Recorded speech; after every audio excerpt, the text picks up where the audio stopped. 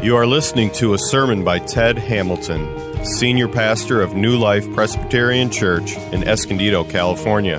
For more information about New Life, visit us online at newlifepca.com. That's NEWLIFEPCA.com. Daniel. Our text today is Daniel chapter 7. Because of time, we're not going to read the whole chapter. It's a long chapter. We're going to read the first 14 verses.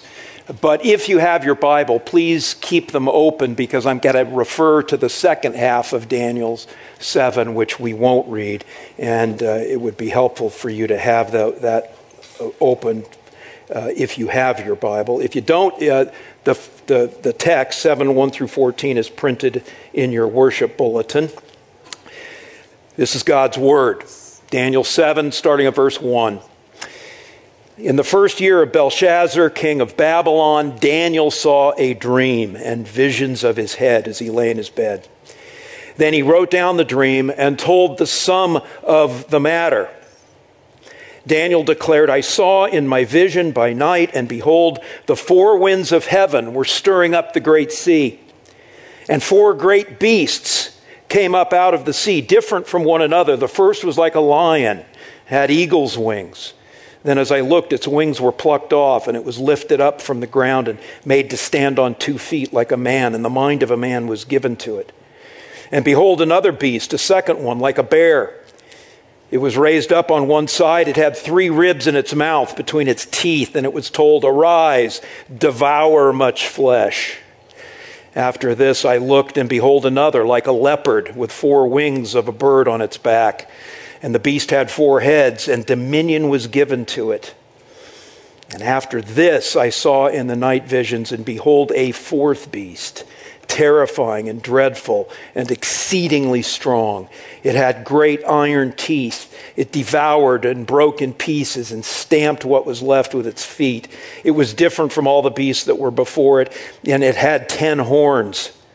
I considered the horns, and behold, there came up among them another horn, a little one, before which 3 of the first horns were plucked up by the roots. And behold, in this horn were eyes like the eyes of a man, and a mouth speaking great things.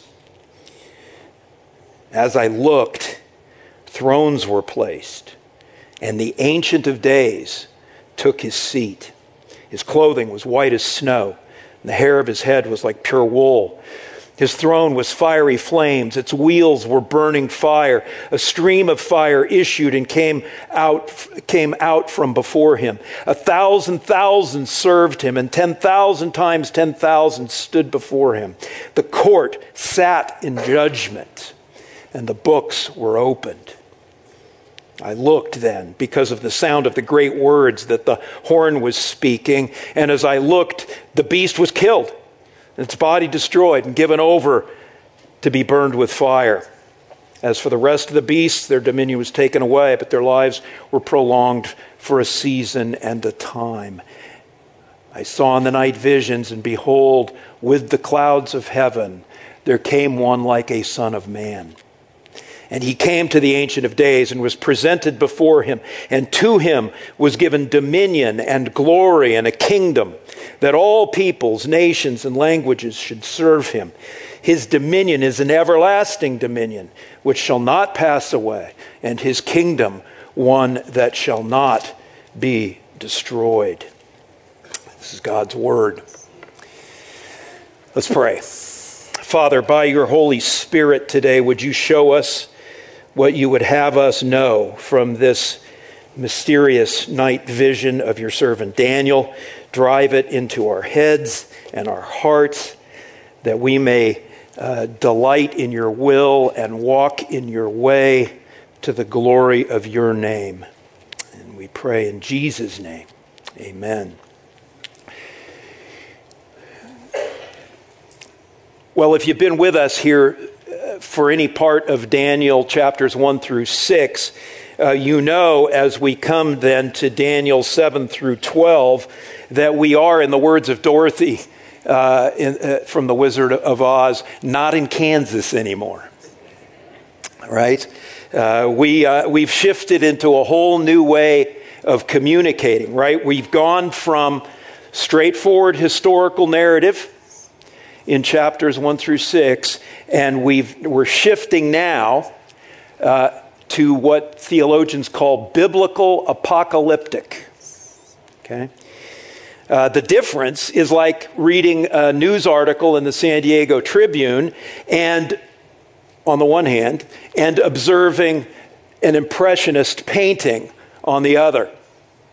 Right? Both communicate truth, right? But very differently. The news article gives is straightforward reporting. It gives facts about the events and timing and people.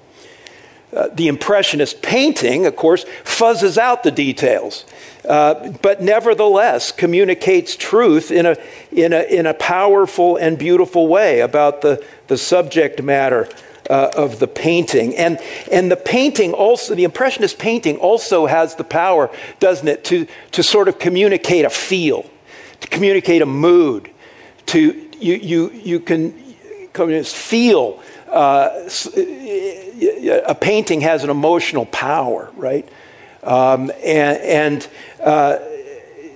That's the difference between, historical narrative, which is pretty much, as I said, sort of a straightforward reporting of facts, versus these visions, the biblical apocalyptic, which communicates truth, but in a way allows us to feel it, right? To experience it in a different way.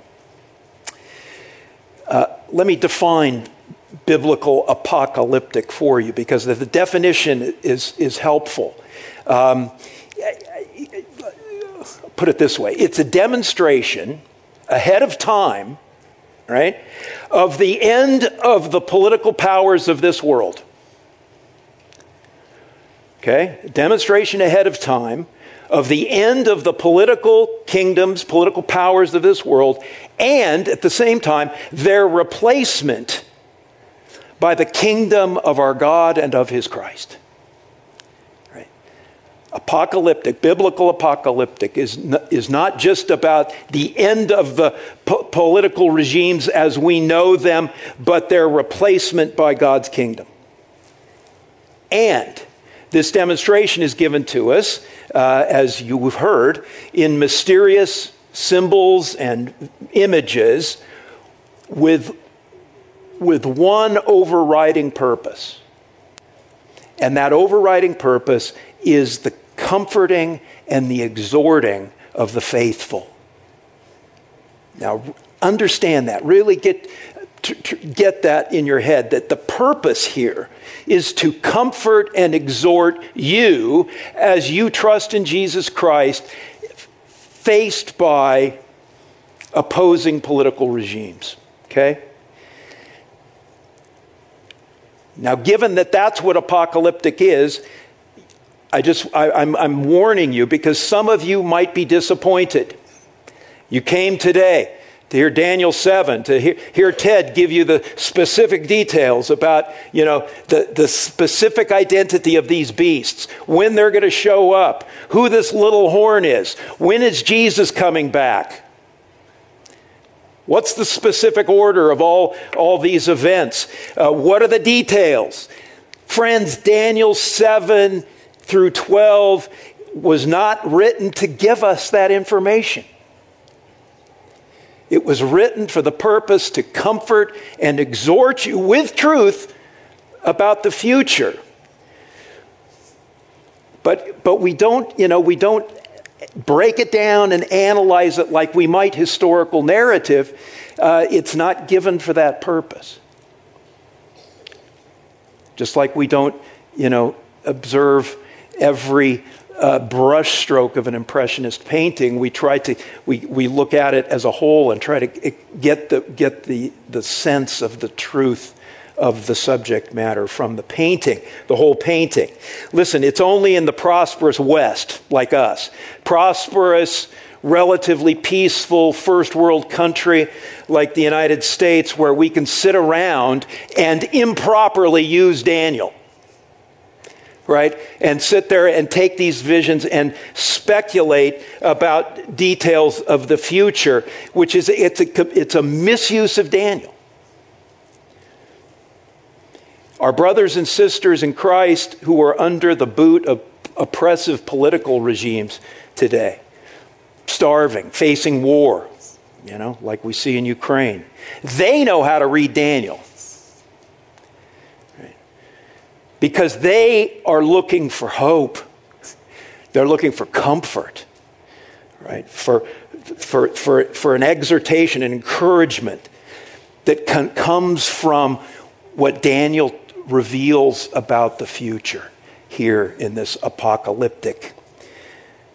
And that's what we're going to get to today. That's the purpose of us going through Daniel 7, to be comforted and exhorted as Jesus' people in the face of our own hostile opposition and circumstances, okay?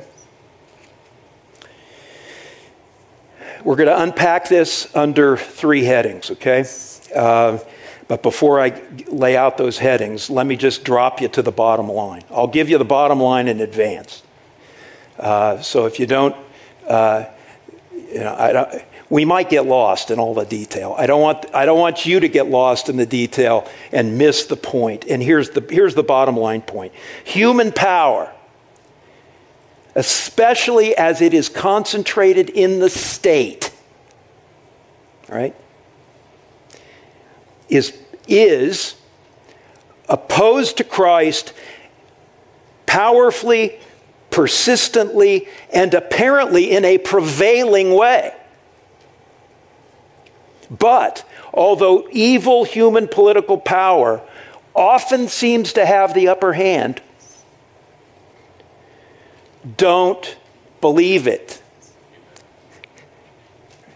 God is in control. God ultimately prevails over all human political powers, and because he does, so do his people, you. Now, some of you are saying, well, that sounds pretty close to what we've been learning from Daniel 1 through 6. Right!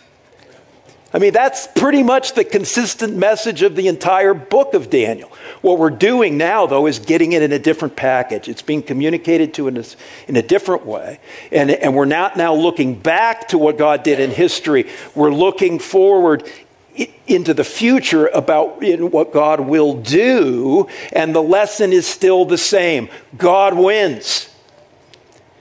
And because God wins, his people win. Okay? We will be vindicated. Here are the 3 headings. First, human political power. Second, divine kingdom power. Okay? And then third, victorious resurrection power. Okay? That's where we're going. Human political power, divine kingdom power, third, victorious resurrection power. Okay, first, human political power. Where is it represented here in Daniel 7? In the 4 beasts. We know that from verse 17, which we didn't read. Verse 17 says that the 4 great beasts are 4 kings who shall arise out of the earth.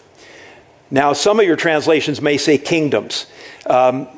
It's kings or kingdoms. They're inseparable, right? You can't have a kingdom without a kingdom. King without a kingdom. You can't have a kingdom without a king. So it's 4 great. The 4 great beasts are kingdoms and their leaders that arise out of the earth. Now they actually arise out of the sea, don't they? Right? Verse 2.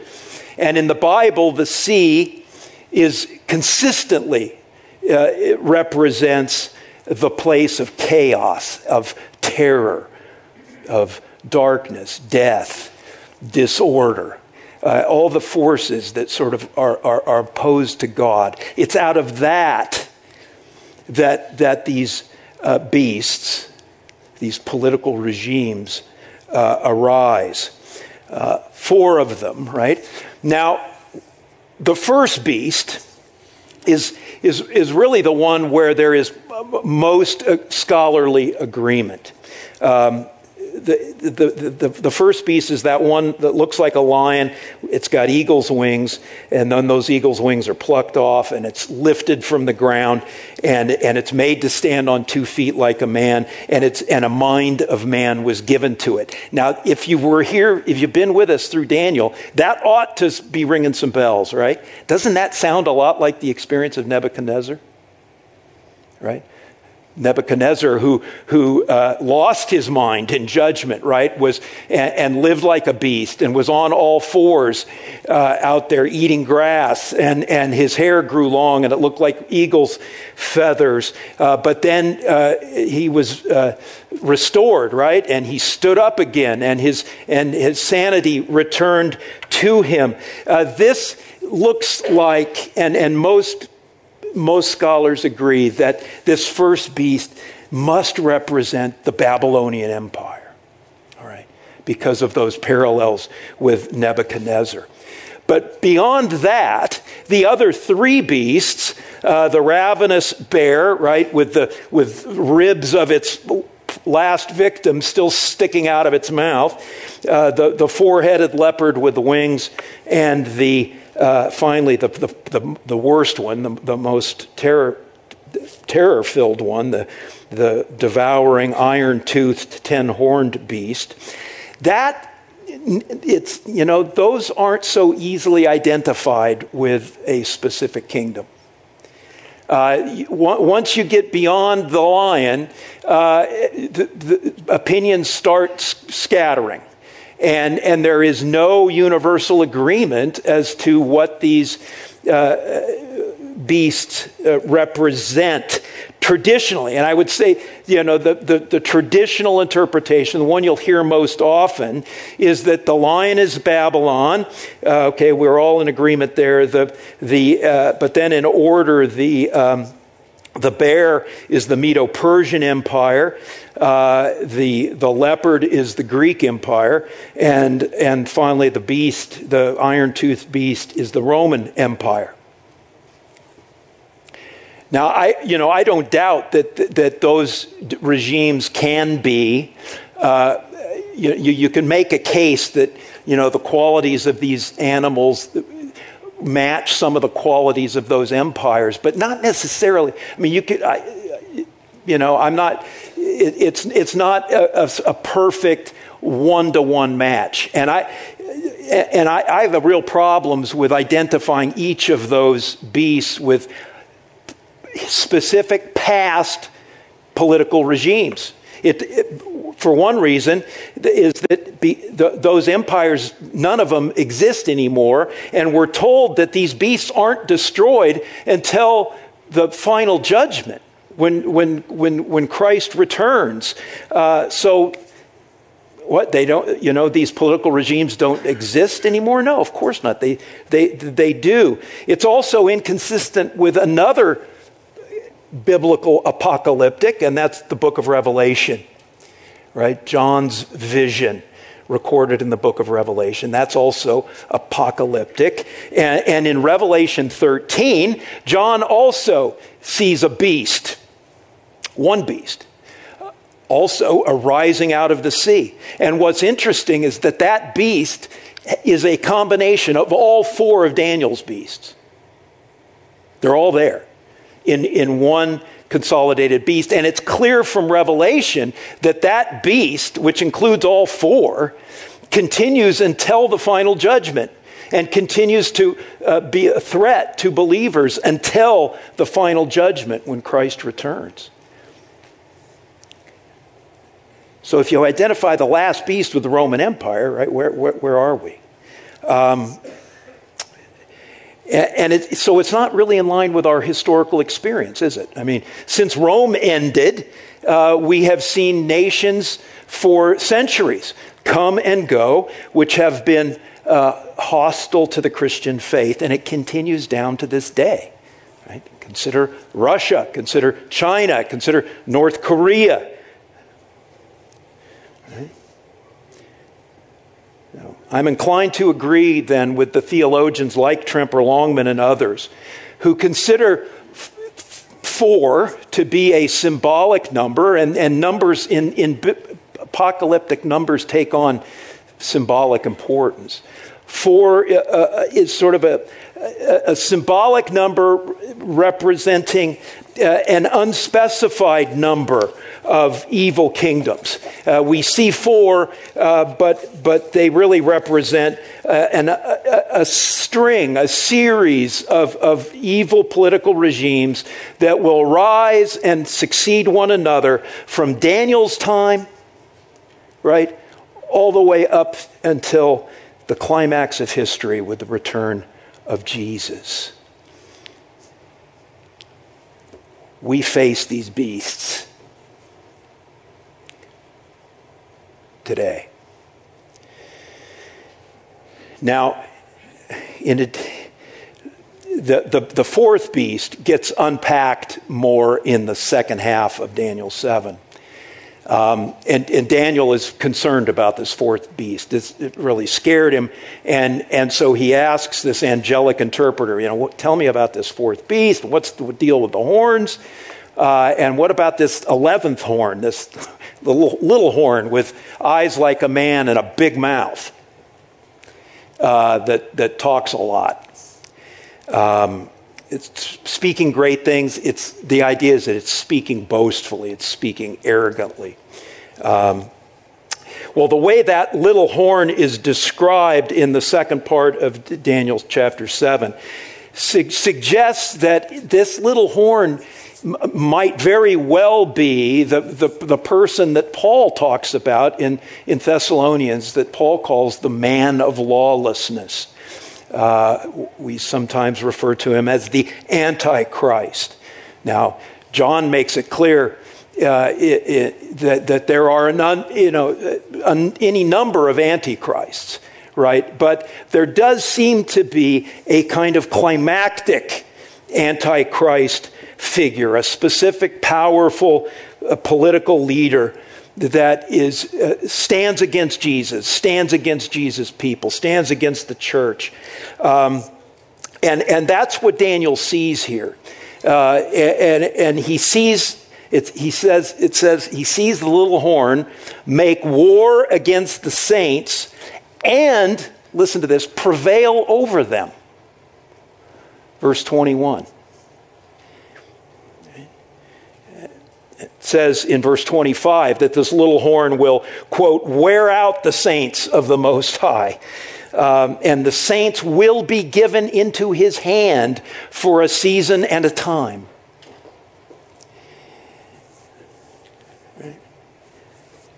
That's pretty scary stuff, right? The point that's being made here is that we are going to be seriously opposed by evil political regimes, and that's the normal experience for Christians. It's very easy for Christians in the United States who, by grace, have had a measure of freedom and respect because of our commitment to Jesus. That, my friends, is an exception, not the rule. And it's changing, right?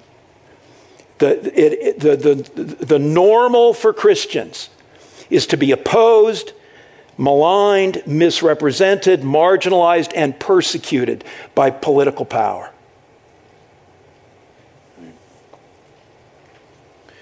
I mean, don't kid yourself because of our brief historic experience here that the political powers of the world, including our own, are going to roll out the red carpet for Christians.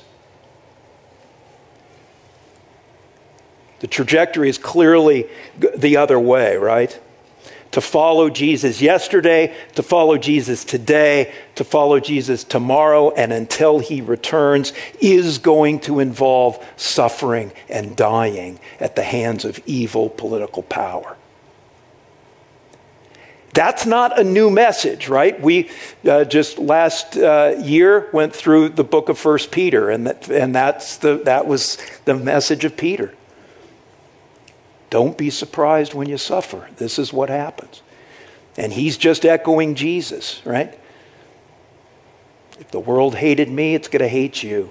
Blessed are you when you are persecuted, not if you are persecuted, when you are persecuted for his name.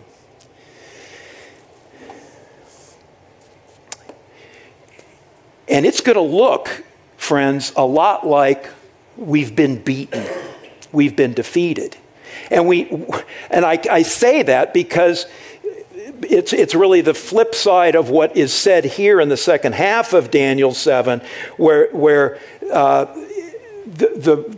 horn is going to prevail over the saints. And the saints are going to be placed into his hand. It's going to look like defeat. But again, the warning here, Daniel's warning is don't be deceived by appearances.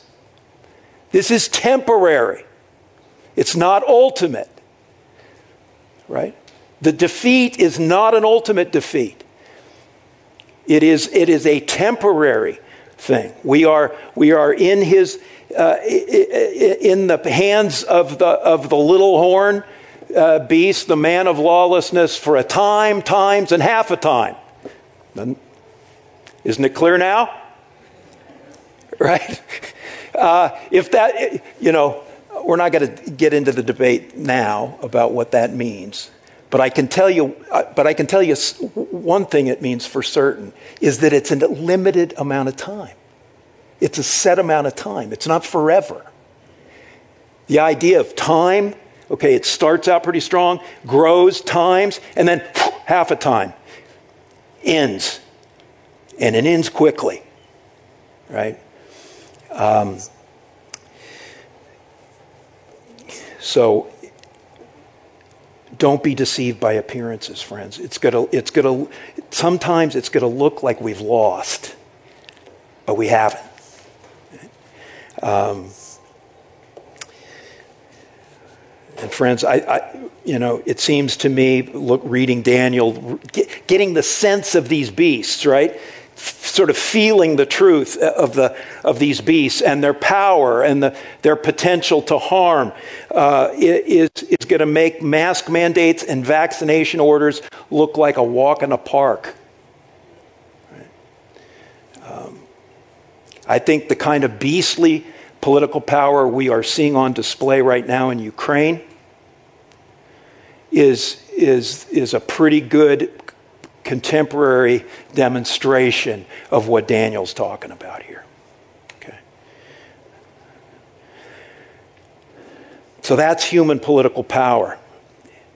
It's ongoing, it's persistent, it is opposed ultimately to Jesus. It will cause us to suffer, it will cause some of us to die, but its victory is not ultimate. It's limited. Second point, divine kingdom power. Right? So, right, apocalyptic is a couple of messages, right? It's the bad news. Here's how these political regimes are going to oppose us. But remember the definition of apocalyptic? We look at these human political powers and how they are replaced by the kingdom of God. So you get both the harrowing part of all this human political power, this beastly power that opposes you and me, but then you get all this hope because of the divine kingdom power. Ultimately, apocalyptic it gives us a theology of hope, right? Confidence, victory, peace, ultimate vindication, right? The scene shifts, doesn't it? Right? From the sort of the manic, destructive, chaotic power, destruction of these beasts, these human political systems, we move into heaven in this vision, right? And where we are is actually a courtroom. This is a courtroom. It's a courtroom scene. And if you've ever been in a human courtroom, right, one of our courtrooms, you know that those are designed and built and business is conducted in them in a way to communicate a settled dignity and gravitas, right? That's that courtrooms do that purposefully. And this is a courtroom, and that's what you should be sensing, that there's this kind of settled gravitas here all of a sudden. In the midst of all this beastly nonsense going around, there he is, and then the judge enters, and the judge is no one less than the Ancient of Days, right? God the Father. And the way he's described, right, with the throne, the wheels and the fire, and you're to get a sense, feel his glory, his majesty, feel his settled control as he comes into the courtroom and he sits on the throne, right? Friends, our God is on the throne. You look at the headlines, maybe it doesn't look like it, maybe it doesn't feel like it. Look at what Daniel's showing us. God's on the throne. Now, of course, this is probably what you'd expect of, looking into heaven. But you also see something that is surprising. You don't expect. Certainly Daniel didn't expect to see it. And I'm sure it was much more confusing for him than it is for us, because we have the benefit of hindsight. What surprised him? What was unexpected? Well, coming into this courtroom isn't just the judge, the Ancient of Days, but coming in riding on a cloud is one, quote, like a son of man. Now that's just a Hebrew way of saying he looks like a human being. One who looks like a human being. Well, he looks like a human being because he is a human being, right? But the fact that this human being is riding on clouds also communicates just as clearly that he isn't just human, he's God. Because the only cloud rider in Scripture is God. All through, you read the Psalms, there are repeated references to the one who rides the clouds, and that is God. So you have this human being riding a cloud into this courtroom. Who's that? Right? Well, it's Jesus, of course. And Jesus knew it was him. Jesus knew that Daniel had received this vision of him. Which is why Jesus called himself the Son of Man. Lifted it right out of Daniel 7. And don't think the Pharisees didn't understand it. They knew exactly what Jesus was saying when he called himself the Son of Man. He was proclaiming to be both fully human and fully God. Right? What we're seeing here, it's interesting. The courtroom almost becomes a place of coronation. This is the resurrected Jesus coming into the courtroom of heaven to be crowned, to be given a kingdom, and he's given a kingdom. See that? Given power, he's given dominion over all people, and he's given this forever indestructible kingdom.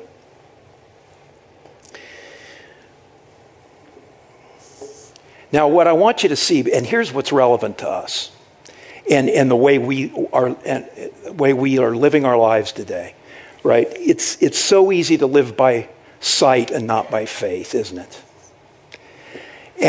And what's the reality behind the Son of Man is that he's small. Why? Because he's human.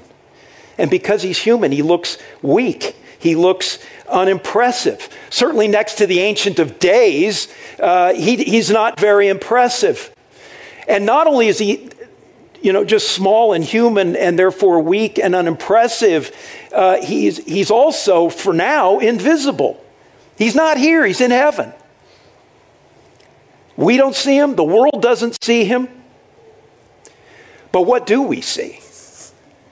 We see the beasts.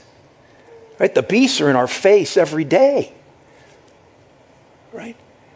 With all of their military power, political power, economic power. Right? They're in our face. And what Daniel is communicating is, look, I understand. You're facing political power that looks big and impressive. It really isn't. It really isn't. And you are worshiping and serving Jesus Christ, who might look small, might look unimpressive. In fact, it is invisible right now, but he's really not. He's the fullness of God in a human package. And one day you will see him. One day the world will see him. Our faith will be sight.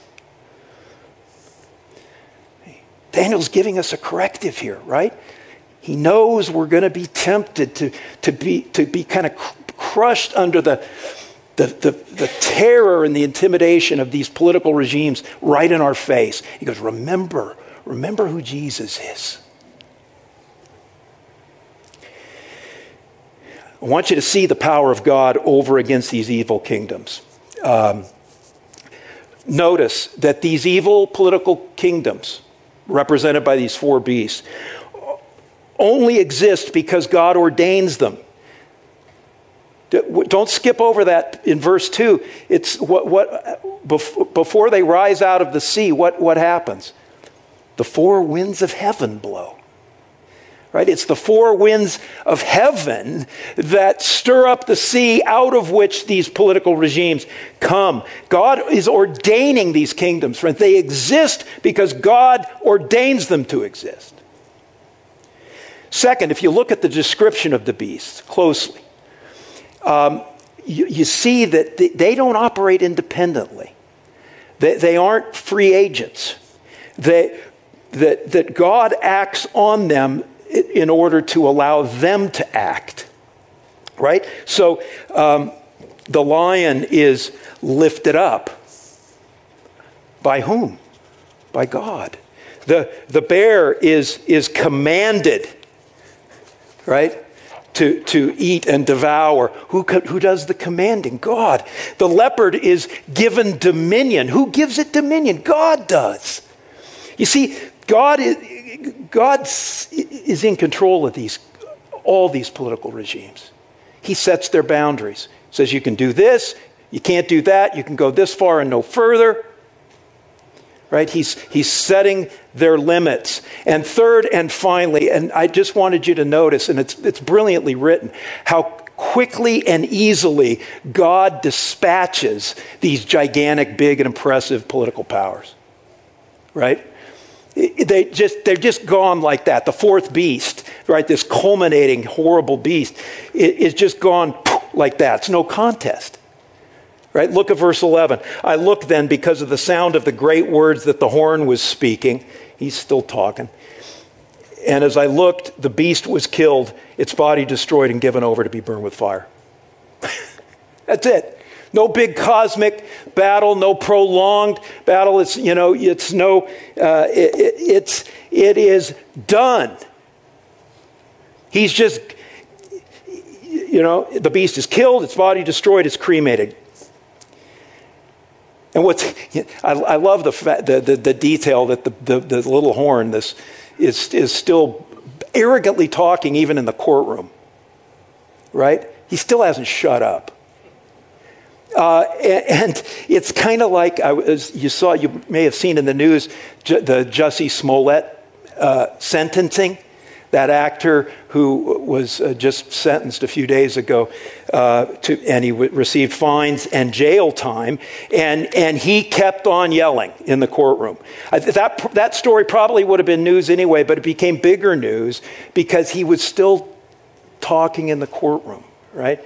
It's inappropriate, it's arrogant, it doesn't respect the power of God, which is, of course, everything that these beasts do. Right? They don't respect God. They're arrogant against him. And boom. Done. Gone. Destroyed. Cremated. Right? God wins. He wins easily. He wins decisively. He wins ultimately. So implication, friends, hang on, okay? Look, the world's a mess. The world's a dangerous place, absolutely. Keep persevering in your faith, even when it looks like we're losing, even when it looks foolish and weak to the world, because in the end, we're going to be vindicated in a flash. Okay? How do you know this is true? And we'll close with this. What's the guarantee that all this is going to happen? Victorious resurrection power. You know, one of the remarkable things about Daniel chapter 7 is a flip that you didn't see because we didn't read the second half, but I'll show it to you. It says in verse 14 that as Jesus comes in riding on a cloud, that he is given this kingdom, this forever indestructible kingdom, right? Kingdom of peace and power and plenty. And Jesus is given that kingdom. But in Daniel 7, every other reference to that kingdom, after verse 14, where Jesus is given the kingdom, it says that you are given the kingdom. Verse 18, the saints of the Most High shall receive the kingdom and possess the kingdom forever. Verse 22, judgment was given for the saints of the Most High, and the time came when the saints possessed the kingdom. Verse 27, and the kingdom and the dominion and the greatness of the kingdom under the whole heaven shall be given to the people of the saints of the Most High. So what is it? Who has the kingdom? Is Jesus given the kingdom, or are you, saints, given the kingdom? Answer, yes. Right? And the wonderful news is what? Is that what is true of Jesus, because you have faith in Jesus, because you've leaned the weight of your life on Jesus, everything that is true of Jesus is now true of you. Jesus died for your sins. You have died. Jesus was raised to new life. You have been raised. Jesus lived a lawful life. You have his righteousness. Right? Jesus is given a kingdom. You're given the kingdom. See, so what? Think about that. I mean, if everything true of Jesus is true of you, what can the beasts do to us? The worst they can do, right, is kill the body. Jesus recognized that. And he said, don't fear those who can kill the body. Because they can't get your soul. Right? And the moment they kill the body, you go into the presence of the Son of Man and the Ancient of Days. They can't really kill us, right? We've already died and been raised with Christ Jesus. So friends, in the midst of all the craziness, in the midst of all the beasts that we're facing in China, in Ukraine, and North Korea, and various Muslim nations that are dedicated to destroying Christianity and Christians, you and I can be absolutely hopeful, absolutely confident, absolutely enjoy an inner peace because of the victorious resurrection power of Jesus Christ. Right? Jesus has overcome the world, and nothing in all creation, not even the worst beasts, can separate you from the love of God that is in Christ Jesus our Lord. What better way, what better perspective to read the headlines with, right? Amen? Amen. Let's pray. Father, thank you. And Lord, as we move through this, I know we have lots of questions, and there's lots of mystery here. And this is just the first of a series of these night visions, Lord. I pray that as we together kind of work our way through these visions, that you'll continue to make clear that message that despite the danger, despite all of the stuff that's in our face, we win because Jesus has won. Thank you. And it's in Jesus' name we pray. Amen. You've been listening to Ted Hamilton, Senior Pastor of New Life Presbyterian Church, Escondido. Please visit us in Escondido, California, or online at newlifepca.com. New Life Presbyterian Church Escondido reserves all copyrights as applicable by law. Thank you for listening.